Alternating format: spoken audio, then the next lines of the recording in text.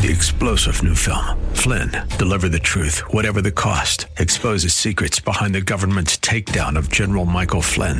Flynn knew what the intel world had been up to. He ordered the first audit of the use of contractors. This set off alarm bells. He told the truth. He was the most dangerous person for Donald Trump to hire. They had to get rid of Flynn. Flynn, deliver the truth, whatever the cost. Available now. Watch it today. Go to salemnow.com. salemnow.com. Thanks for listening to the Town Hall Review with Hugh Hewitt podcast, bringing to you the best voices on the stories and issues that matter. Helping make it all possible is the generous partnership with the Pepperdine Graduate School of Public Policy. Here's another piece I'll trust you enjoy. And as we welcome Byron York, first of all, welcome, Byron. Always great to have, great to hear you, and great to talk to you when I do the Hugh Hewitt Show. Nice to have you. Good morning. Thanks for having me. It is on that exact point that I go right into something that you paid attention to on Twitter, at Byron York, and that is a fascinating Quinnipiac poll asking Americans if, and I don't think the question was if Putin invaded America. I think the question was, if you guys were Ukrainians, what would you do? Stay and fight or get the heck out of Dodge? And there was some interesting, what was your main takeaway from what people said? Well, it is an extraordinary poll. It's just one of those questions that I don't think any other pollster had thought of. And it said, as the world witnesses what is happening to Ukraine, they asked, what would you do if they were in the same position as Ukrainians are now? Would you stay and fight, or would you leave the country? Now, a majority said that they would stay and fight. Let me see. I can get the actual. Here's the actual question. Mm-hmm. If you were in the same position as Ukrainians are now, do you think that you would stay and fight or leave the country? And the result was, and this is all adults, stay and fight 55%, leave the country 38%, don't know, which is not a crazy position, 7%. What was interesting is that there was a strong partisan difference in the stay and fight and leave the country numbers. Republicans were 68% stay and fight, and 25% leave the country. Mm-hmm. Democrats were 40% stay and fight, and 52% leave the country.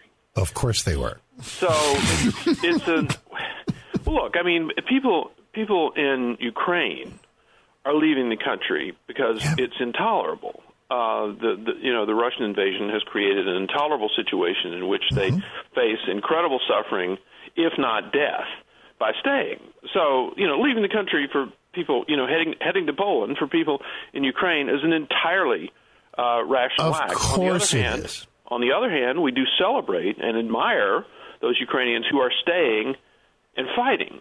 So it's an interesting question, and I'm not going to draw huge conclusions from it, but there's a big partisan difference here among Americans who were asked to put themselves in the same position. And a significant majority of Republicans, 68%, said they would stay and fight, while a minority, 40% of Democrats, said they would stay and fight. Then let's bring it to this country and the fascinating political bedfellows being made by this entire Ukrainian drama that's playing out before us.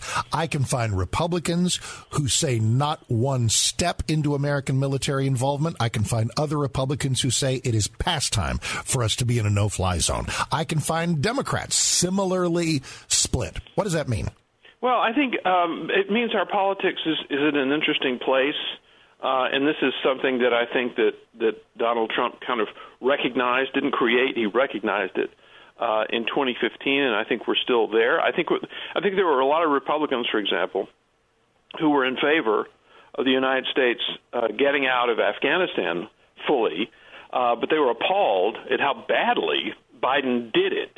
But, I mean, the actual goal of getting out of Afghanistan, obviously that's something that Trump had wanted, and there were a lot of voters who wanted to get out because the United States had been there for 20 years. So there was this kind of partisan, overlap among Republicans and Democrats. So I think you're seeing something, similar now. I do think, there's a bipartisan consensus in the top leadership that it would be a bad idea for the United States to be involved in a shooting war in Ukraine, or any of its NATO allies to be involved in a shooting war in Ukraine, thus triggering our NATO treaty obligations to defend them. So that's why you've seen the debate you've seen about no-fly zone. On the other hand, and I'll shut up in just a minute, but we will see, I think everyone realizes that if Russia continues and just begins to just execute a scorched earth attack in Ukraine, widening the suffering, widening the death, you will see increased pressure on Joe Biden to do something like a no-fly zone. And speaking of pressure on Joe Biden, there's pressure every day for him to stop buying Russian oil, and he just won't do it. When Nancy Pelosi has clarity on this, what does it mean for Biden? Now, that's interesting. The Pelosi thing was interesting. She came out and just said, yeah, stop. A lot of the politics of this war, both in Europe and here, is driven by the environmental lobbies in both countries. I mean, the Europeans are in such a dreadful position as far as energy is concerned because, the Germans, for example, shut down all of their nuclear plants. And the idea is to go to a renewable energy future, but they're not there yet. So they end up having to purchase a lot of fossil fuels, mostly natural gas, and they do it from Russia. So the Germans quickly shot down the idea of just not buying any more energy from Russia because they can't survive without it. The United States can survive without it. But a lot of Republicans, mostly Republicans, are pointing out that, we were a net energy exporter under President Trump, and that's no longer the case, and we ought to get there again. I understand energy it's fungible. It's not like everything produced in the United States is then used in the United States and, we're self-sufficient. But when you produce enough to do that, then you are not dependent on foreign oil. So I think the interesting thing is, remember John Kerry brought this up early on in the Ukraine invasion, saying he hoped it wouldn't affect the climate talks going on. Amazingly enough, Russia invades Ukraine in kind of a World War II style conflict, and a lot of the talk in the capitals of Europe and the United States is about the environment. It is a stunning tone deafness. Byron York is here, chief political correspondent for the Washington Examiner.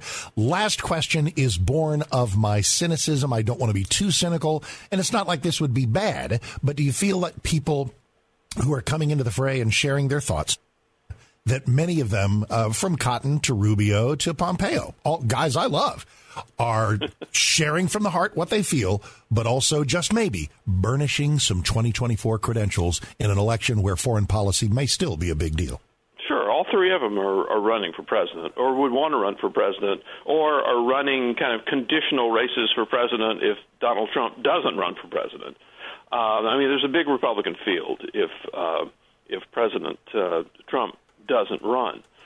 So, of course they are, and there's nothing wrong with that. I mean, this is the way our system works. Right. And Pompeo and Cotton and others, if they have higher ambitions, it's a good thing for them to stake out positions on these issues. Mm-hmm. It is. And so if with 60 seconds you said there's a big field if Trump doesn't run. Is there any field if he does?